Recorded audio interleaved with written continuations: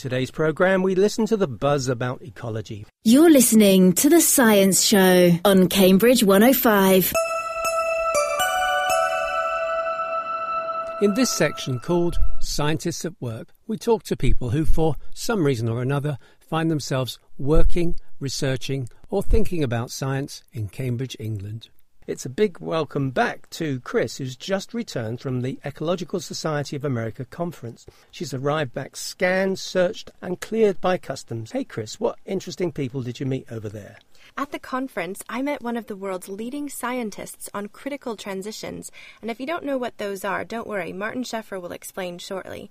He also helped make a film on the subject, and we're going to find out more about that from him a little bit later. So Chris, with all the work to prepare for your own talk at the Ecological Society of America conference, how did you manage to meet this Marten Scheffer? I mean, he is the big guy, isn't he? He is. He's an incredible scientist, author, now filmmaker, and believe it or not, Roger, I actually met him at a movie. You see, us ecologists, we're a pretty eclectic group of scientists with all sorts of different talents, and Marten happens to be a musician who also wrote the score for this movie Critical Transitions that premiered at the beginning of the ESA conference. But before we get too much into the movie, I started by asking Marten about what he does when he wears his scientist cap. I'm a biologist studying ecosystems. I'm an ecosystem scientist. And one of my lines of work has been to study the stability of ecosystems. In the beginning, that was mainly lakes. And one of the interesting properties of lakes is that they can suddenly flip to a contrasting state. They can, from clear, become turbid in a short time, and then it's very difficult to get them back. It's almost like pushing a chair over, and then it's difficult to get it back. It's a flip-flop between what we call alternative stable states. And then we realized that this is actually a property that you see in many more complex systems. For instance, aspect of the climate system have that, but also society, for instance. So some of the dramatic changes we see in the world appear to have this tipping point issue in the background. So you could think of the financial crisis or the Arab Spring when it comes to society. And I am mainly working with a combination of mathematical techniques and experimental work to try to figure out those properties of systems that can flip from one state to the other. And we have questions like, can we somehow predict whether a system becomes brittle in the sense that a small push can create such a flip to another state, so early warning signals, so to say. Also, we have a lot of work in which we try to see if we can intentionally flip systems from one state to the other. For instance, in the case of the lakes, we've really figured out all the mechanisms that are behind the screens there, and we found ways to flip a turbid lake back to a clear state. So that's one application. And again, you can think of that application in other contexts. For instance, the poverty trap can be an alternative stable state for a family or a community, a state in which they have so little resources that they cannot invest in education or in things to buy to create a small business. So that's a stable state. But in some cases, that stable state can be brittle enough that you can perturb it, like a shock therapy, so that people escape from that poverty trap and go to a more wealthy state. And the perturbation in this case is usually giving a microcredit. So a Nobel Prize has been given for that idea, and it works pretty well. So it's really interesting that there is a kind of universality in this kind of work on tipping points. Very interesting. And how would you define an alternative stable state for us? Well, an alternative stable state, a system has alternative stable states if for the same external conditions it can be in either of the contrasting states. For instance, for the lake, the main factor that determines whether it's clear or turbid is the nutrient load of the lake, the fertilizer load, so to say. But there is a range of fertilizer loads where a lake can be either clear or turbid. And this is because there are feedbacks, positive feedbacks, that can push the system towards one state or the other. For instance, once a system is turbid, but it becomes a little bit more clear, the lake water is transparent enough that you have enough light for plants to grow on the bottom of the lake. And once the plants start growing, they actually help clearing the water. So this creates a positive feedback that can create a runaway change towards a more stable, clear state.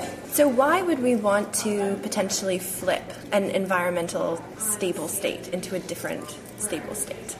Well, if you put it simply, those contrasting states, you can often find one to be more favorable than the other. Well, that's a simplification, because some people actually like a turbid lake, because a turbid lake has lots of big carp and they love to fish carp. So it's not often very clear-cut. But in other cases, like the poverty trap, everybody would agree that's nice to have people out of the poverty trap, for instance, and a financially collapsed system is not very nice. So often you can think that there is one state that's better for most people than the other state, and then you'll be interested in trying to see how you could flip a system that is trapped into an unwanted state back to a more favorable condition. So your research is trying to figure out a way to predict when we'll see these shifts into a different stable state, and also understanding the conditions that are involved with particular stable states? Yes, prediction is one thing. And if you look at the application, in the end you want to prevent bad flips and you want to stimulate good flips. So if you think of preventing bad flips, then one of the aspects is to figure out which systems are actually becoming vulnerable, and then maybe you can do something there. Or when you turn it around, if you're interested in creating good flips, you're interested in which badly trapped systems are actually vulnerable, in the sense that a little effort may be enough to flip them out of that state with the shock therapy. So when I say shock therapy, it might remind you of also like psychiatric problems that people have, and actually that is also one of the fields we're working now very actively in. We're working in medical sciences now a lot. We're doing research on migraine onset. We're doing research on psychiatric disorders, other medical disorders, and again there you see basically the same system properties that can mathematically be described in the same way and have like a kind of generic aspects to them. So one of the things that I really like about this kind of research is that it helps you bridge between disciplines. So you can suddenly bring together people that work on depression in humans and people that work on lakes, and they actually have something in common to talk about, and they can learn from each other. That's pretty amazing and very exciting, I think. It's wonderful to see how broadly applied ecological research can be. And speaking of broadly applied, you actually premiered a movie at the Ecological Society of America conference called Critical Transitions. Now tell us about that and your involvement in it. One of the things I'm really interested in is to try to cooperate between scientists and non-scientists. I think that's from all sides can be very beneficial, because as a scientist you're very good at focusing at particular things, defining well-defined questions that can be answered. But actually, as some people say, science is in a way creating islands of insight into a sea of ignorance, in the sense that we're asking only a very limited number of questions. You could ask many more questions. We never even think of them. They don't come to our mind because we're in a way blinded by the things we do know. And it can be really nice to interact and discuss your science and your ideas with people that are really from other disciplines in science, but also outside science. And artists are a particularly interesting group, because in a way they're like scientists. They're trying to capture the essence of of an aspect of this complex world in a very good way. And also, just like scientists, they have to do that in an original way. They have to be new and original. So in a way, we're in the same boat, but they come from a completely different angle. So I think it's really interesting to work with artists, and also artists often have the capacity to speak to a much broader audience than scientists. So if you think of a good novel or a good movie, it reaches much more people than science. And scientists are often a bit like, they don't listen to us, they don't understand this and all that. So I think also from that perspective, it's nice to work together with other people. And especially with artists when it comes to capturing the essence of certain aspects. So I made this movie with Tune Bjordam. She has done a lot of work, abstract, like moving paintings, I would say. You have to look up her website to really appreciate what she's doing. I ran into her work in a museum in Stockholm, and it really stuck with me. I really liked that work, and I contacted her to ask if she would be interested to do something together. And she read the book I wrote, Critical Transitions in Nature and Society, liked it, and then I went over to her place. We discussed for 1 week the science, but also different angles at looking at tipping points and critical transitions. And then thought about a storyboard for the movie, and then she made what I find a really beautiful movie about that. And since I'm half a scientist, half a musician, I couldn't resist offering to make the soundtrack, and she accepted that, and it has really become a common project in that sense. So that's the story behind that movie. And what for me is very nice is that the movie is not just an illustration of the science. It really emphasizes other aspects of the critical transitions. For instance, that the transition from one phase to the other is often very chaotic and turbulent, and that even when you're getting into that phase of transition, it's often very difficult to realize you're in that phase, because things are always changing. So how do you realize you're actually in the middle of a transition that changes the world forever? So I think she captured it really nicely in the movie, and it was a really nice project to do together.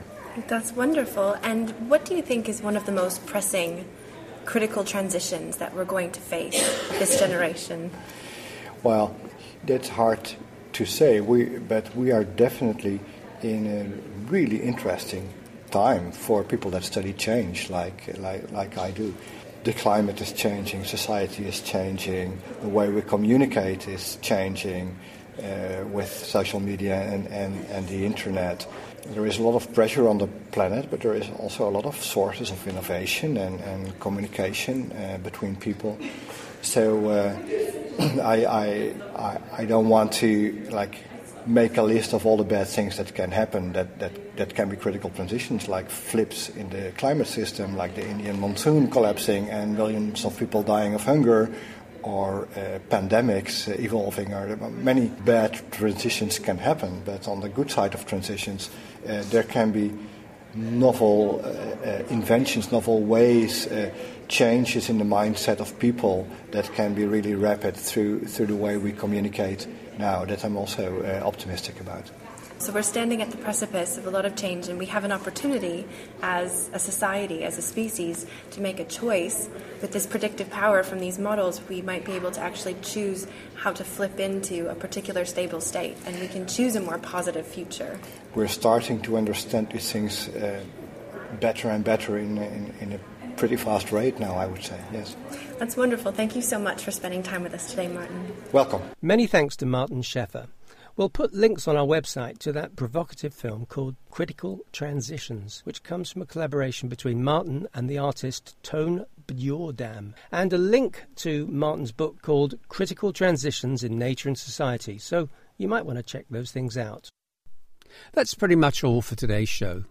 Scientists at Work is made by the Science Show team on Community Radio Cambridge 105. You can also find past episodes on the website www.cambridge105.fm. You can also subscribe to future podcasts with the iTunes Store. You can get in touch with us on the email science@cambridge105.fm or on Twitter @105science. Till next time, it's bye from the Science Show team of Roger Frost and Chris Crease. You're listening to The Science Show on Cambridge 105.